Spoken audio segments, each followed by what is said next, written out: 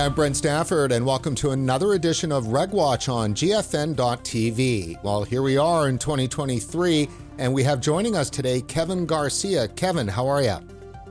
Hey, I'm doing great. Thanks for having me.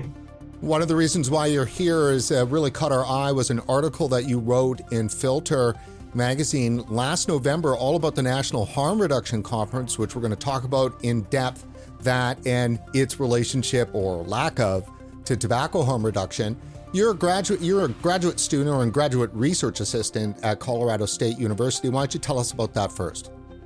Yeah, so I'm currently in a MSW MPH program at Colorado State University, so getting to do a degree in social work and public health. And for me, I think the values and ethics of social work align very closely with those of harm reduction. And before I knew that harm reduction was considered a public health initiative, I was practicing public health with the harm reduction philosophy in my position at the Tri-County Health Department. And I've had little exposure to harm reduction as part of my official coursework, but the philosophy of harm reduction acts as a guide to the way I approach my work inside and outside of the classroom. So at every opportunity I have in the classroom, I speak about harm reduction to my professors and my colleagues during classroom discussions.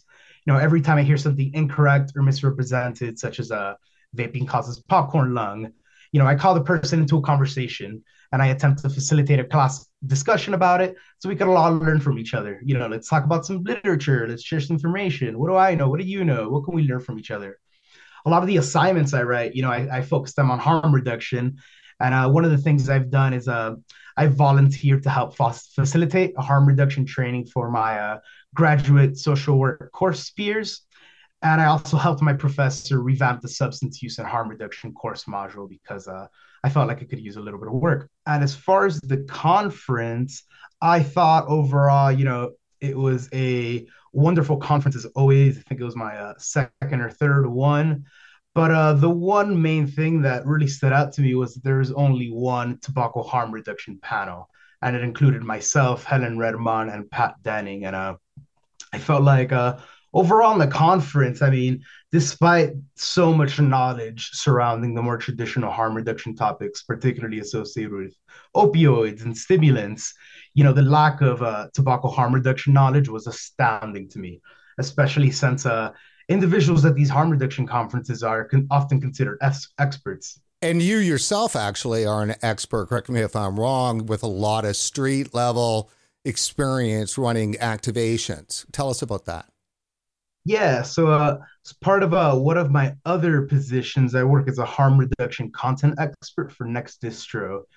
And they're a mail-based harm reduction organization that mail supplies to individuals living in rural communities that can't access harm reduction services. And my first harm reduction job that I got when I moved to Colorado was street-based. So I was doing a lot of harm reduction work on the street, providing naloxone, sterile syringes, was giving people trainings, meeting people where they're at. And, I feel like that experience really helped me get to where I am today. Many people that I met were, for example, injecting heroin. So we'd suggest other routes of administration, if they couldn't find a vein. If they wanted to continue injecting despite their complications, we treated them as humans with dignity, respect, support, and we helped them have their autonomy, but also stay as safe as possible. And that made me think today, why is that so difficult for people to grasp when it comes to tobacco? Why is tobacco not considered something that we could practice harm reduction with? Yeah, it does seem strange that the very public health professionals who seem to support harm reduction strategies when it comes to, say, drug use and HIV/AIDS are the very same who simply refuse to accept tobacco harm reduction as a legitimate concept.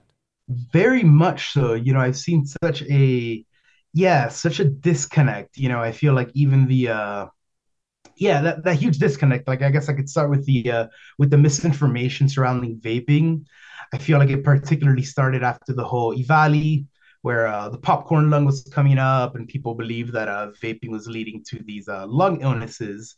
And I've seen medical doctors facilitating trainings about HIV, saying that vaping is worse than smoking. I spoke at a Stanford conference about vaping, where every panel except for mine, essentially, every panel was basically saying vaping is very harmful and addictive. We need to ban it. Mine was the only one kind of like talking about harm reduction. I always see such a focus on saving the children when it comes to vaping, but also undermining the fact that adults need harm reduction. And importantly, I've seen a lot of undermining the fact that smoking kills. Like, we shouldn't be banning drugs in the first place, but why are we banning vapes and flavors and not cigarettes? To me, that's so ridiculous and so contrary to harm reduction. And I remember working at the health department, for example. I was doing harm reduction work, and people knew I vaped. But instead of having a conversation with me, somebody posted a study on my office door stating how harmful vaping was for your health. And so, just a lot of these things I've seen are astounding to me, and it's particularly prominent in the United States, which I've noticed.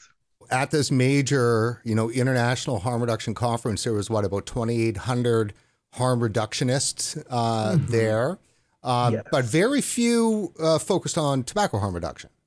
Yes, I would say, yeah, it was basically just the one panel of tobacco harm reduction where it was me, Helen, and Pat Denning, and yeah, nobody really talked about it. Although I saw more people smoking, but I did see a few people vaping. But yeah, it was just not a conversation that was had. Like the more socially accepted drugs like nicotine or alcohol, they weren't talked about at all, which was just kind of interesting to me because the use of these substances is so high, as well as the harms associated with them.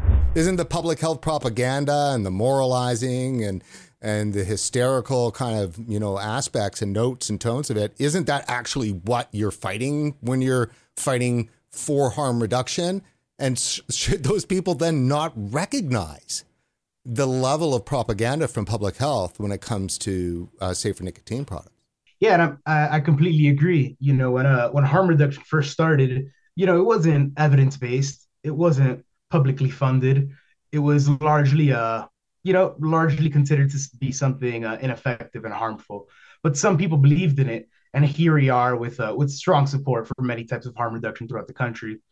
But one thing that I've noticed that acts as a barrier, I think, to the tobacco harm reduction is that, for example, in many harm reduction organizations, such as the National Harm Reduction Coalition, they're considered one of the biggest harm reduction organization in the United States, and they have little to no information, to my knowledge, about tobacco, nicotine, vaping, tobacco harm reduction.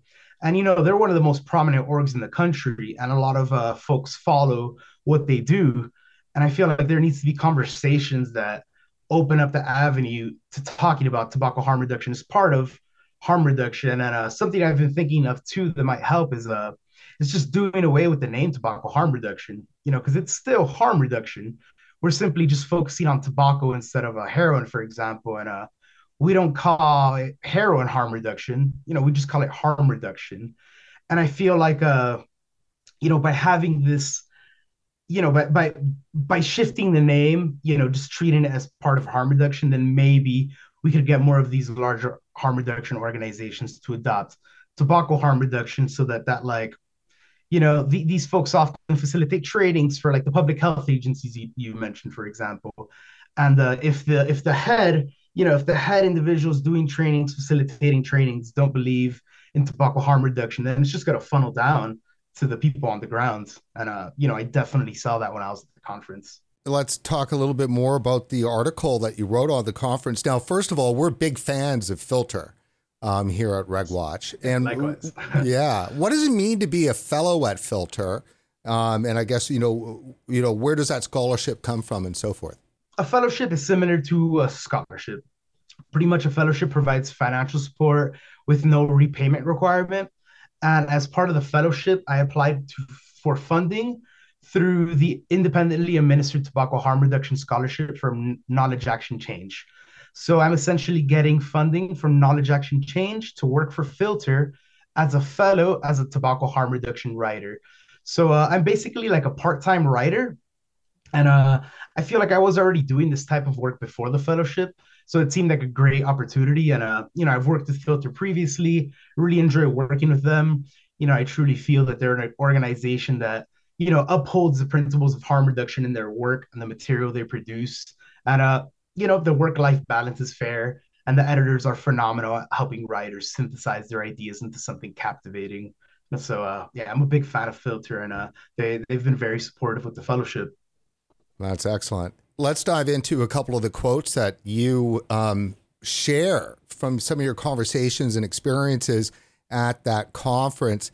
First one being, would you say a majority, this is my question to you, would you say a majority of your colleagues at the conference shares your views regarding THR? Now, you've already basically said no, or it's just not on their radar, is what I understand. That's the case, right?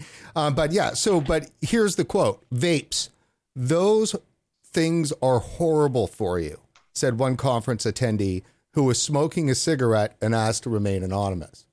Yes. Yeah, that to me was astounding. I feel like that was the most the most extreme example of the misinformation as a result of like EVALI and all of this. Like I feel like most of my colleagues at the conference, they really just weren't aware of THR. Like I saw people practicing THR, they would be using their vapes and they'd say like, yeah, I used it to stop smoking, but I'm not really sure if it helps or not. Like, I don't know if there's evidence about it. Other folks I talked to are like, since I started vaping, I feel so much better. I could breathe better. And, when I exercise, my lung capacity is better. But yet they're telling me, I hear all these things about heavy metals and popcorn lung. And like, I don't know, is it worse for me? Is it not? So it seems like there was a lot of people scratching their head. They weren't aware of what the truth associated with tobacco harm reduction was like. So there was no evidence that they had that it was safer than smoking. It was one of the comments. And then, as you said, that they didn't know whether or not popcorn lung was a reality or not. There was still some thinking that popcorn lung might be a thing.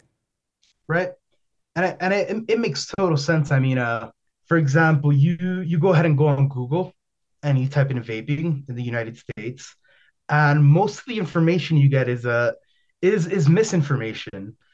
And most of the information it'll talk about, vaping causes, it's due to EVALI, the popcorn lung, concerns of heavy metals, black market issues. And personally, I've had to find that you have to go outside of US sources to be able to find, in my opinion, more honest information about tobacco harm reduction. And I feel like being in the United States, many, harm reductionists, many public health agencies, they consider the CDC to be the end all. And the CDC isn't particularly keen on tobacco harm reduction, but there are other public health agencies around the world that have conducted their own research and have found different findings.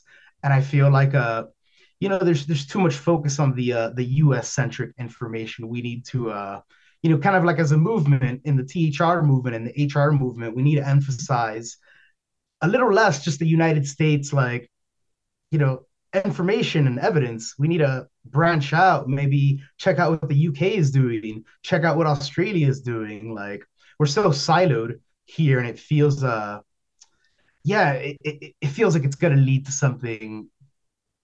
to harm. There's obviously got to be some reasons why there is this disconnect, and we've certainly come across, some of them while covering this issue. You have a pretty good summation in the article, and one of them being is that many within HR forget that nicotine is a drug. Yes, and I feel like that is definitely in part due to our culture in the United States, at least. Nicotine, caffeine, alcohol, these typically, they aren't considered drugs. When we talk about drugs, we always say drugs and alcohol. We never just say drugs and include we never just say drugs and include alcohol. It's always separate. And I feel like, yes, that's one of the issues, that many within harm reduction forget that nicotine is a drug. That was in the article. When I interviewed somebody, that's actually what they told me. And they work in a harm reduction organization. And they came to the panel and they were like, yeah, it made me think like, wow, yeah, like nicotine is a drug and harm reduction is about reducing the harms associated with drugs. And the conversation we had basically, yeah, and with that person and other folks was, we need to be under one wing. We're offered the same thing, and that's reducing harms due to drugs. And there shouldn't be so much separation. And that disconnect too, and the fact that people don't consider nicotine a drug, I feel like that also has to do with stigma. Like, because people don't consider nicotine a drug, the stigma associated with it is lower. You could vape, you could smoke in most places, and you likely won't be stigmatized. But you can't inject heroin anywhere without stigmatization. But and I understand where both sides are coming from, but my concern is that if the laws change and vapes are prohibited, this may look different in a few years. People who vape, people who smoke may have the same supply issues as people who use other drugs today. And as harm reductionists, I feel like we need to look at the past and the present and analyze what could occur in the future with the work we're doing today. As we know, restrictions today often always lead to harms in the future. It's interesting because public health has made such a big deal about nicotine being a drug. It's a drug, it's highly addictive, it gives you brain damage if you use it before 25. It's a drug. But yet, those who, spend their entire lives fighting the war on drugs don't consider nicotine a drug. It's interesting because they consider it harmful, and when I say they, maybe, these public health agencies in the US, they consider it harmful in the form of smoking. But when it comes to like nicotine replacement therapies like patches or gums, it's still the same drug, but suddenly now it's safe. Suddenly now it's the medicine. And, when you vape nicotine, according to many sources such as Public Health England, it's 95% safer than smoking. So, I mean, it just doesn't make sense to me. It's very contradictory. You see so many things on so many sides. Like it doesn't make sense to me. What about the disconnect? Could it also be coming from the fact that there is a delayed kind of response when it comes to the negative impacts from smoking, whereas an overdose is anything but delayed? Yes. Yeah. That was one of the big conversations I had at the conference, which with a few folks prominent in harm reduction. So, I was trying to have a conversation on how could we address this disconnect? When I was at the recent harm reduction conference, it was full of harm reductionists. When I went to the Global Forum on Nicotine, the conference last year, it was full of tobacco harm reductionists, and there was almost no overlap.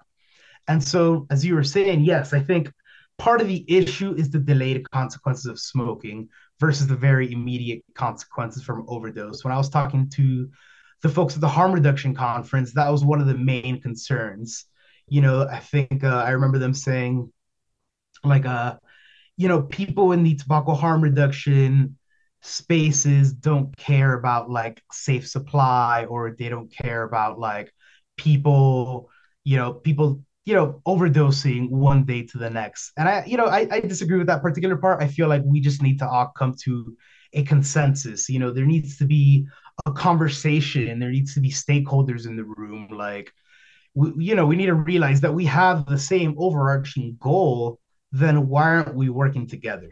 I wonder also too whether or not nicotine, smoking specifically, is seen as a tool to be used, in some recovery and so forth. Like if you look at AA, without coffee and cigarettes, there wouldn't be AA. So maybe it's just not taken seriously by HR because it's just not seen to be something that is serious.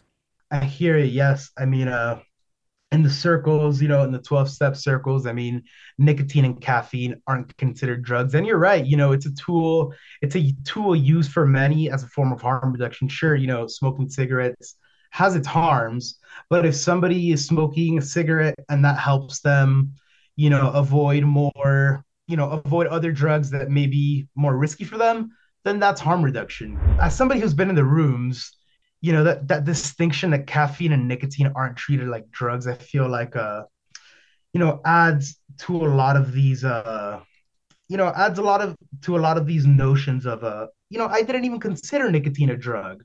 And if you don't consider nicotine a drug, then why would you need to practice harm reduction with it? So I feel like it's even more of like a, it's a societal issue too, you know. But I've also just met people in the rooms who use vapes for harm reduction purposes. Like, I connect with the recovery community out here pretty often, and there's a lot that utilize vapes for this purpose. And I was surprised to know that more people in the, I guess, abstinent recovery community utilize vapes than those in the harm reduction communities, which is quite interesting to me. What's funny is that I think vaping is a tool for harm reduction, not just for nicotine, but for all of the harm government does to you if you're a smoker. The thousands and thousands and thousands of dollars in tax you have to spend every single year, and it keeps going up and over and over and over again. The mental anguish that you're experienced, by being told you're a loser and worthless as a smoker. And so the harm reduction part of it, of vaping, is reducing that public health stigma and tax harm that comes from public health and government. Yeah, because you type in smoking on you go to the doctor, you say you're a smoker, and suddenly you have to pay a lot more money. And so I feel like that, yeah, that's an issue too. I mean, it's not talked about at all, like, in the harm reduction circles, like the impacts of smoking. And it's also, it's a fact too that people who use drugs often smoke at very high rates. Their prevalence of smoking is quite high, and it doesn't mean that that's the most the most immediate concern for these individuals, but it's just another thing that we could reduce the harm of. Like the point of harm reduction, traditional harm reduction, for the lack of a better word, is to keep somebody alive. And if somebody is alive a long time using drugs, including smoking, I mean, cancer, for example, could eventually catch up with them. Eventually. That's why it's in the long term. And that's why I feel like, we should be focusing on all the drugs when it comes to harm reduction and behaviors and stuff too. But, that's a whole thing, definitely. So, Kevin, you mentioned the Global Forum on Nicotine in Warsaw, Poland, that you were there last year. So were we. And of course, it's coming up again this June. I believe it's actually June 21st to the 24th. Why is an event like GFN important? So for me, it's important because, right now we're in a world where, India, they banned vapes in the whole country. That so many disastrous public health impacts. Throughout the world, there's just been an emphasis on, just banning nicotine products. And I feel like what I like the most about GFN was the international presence. As a person who lives in the United States, studies at a United States university, despite being in the global health and health disparities concentration, everything is so US centric. So it was so refreshing for me to hear and listen from an international perspective. It was definitely the most international conference I've been to. And hearing perspectives from different countries is important. We have our own experts, and we have different cultures and ideologies. And sometimes you need to pick pieces from certain thoughts and ideologies to come to a place where we can reduce the most harm. Tobacco harm reduction is a global issue. People around the world smoke cigarettes, they vape, they chew, and many people are harmed either by the actual drug or, as you mentioned, by the government. This is often the issue with the war on drugs. A lot of the harms associated with drugs come from the laws. And at GFN, I was very surprised with how strong and tight-knit the tobacco harm reduction community was. But at the same time, I was also disappointed by the lack of people from the harm reduction world. When we're comparing the National Harm Reduction Conference and the Global Forum on Nicotine Conference, it's like there's the same overarching goals, but the two communities are completely separate. There's almost no overlap. And I feel like there is quite a few of overlap with some topics as far as, overall, public health initiatives or talking about equity issues, access issues, but overall it was minimal. And I feel like both conferences really, GFN and NHRC, would benefit from trying to bring in those other crowds, like GFN bringing in more of the traditional HR folks, the HR conferences bringing in more of the THR crowd, and like that, we could work together and as a movement to reduce harms from all these drugs, and the laws that affect us too.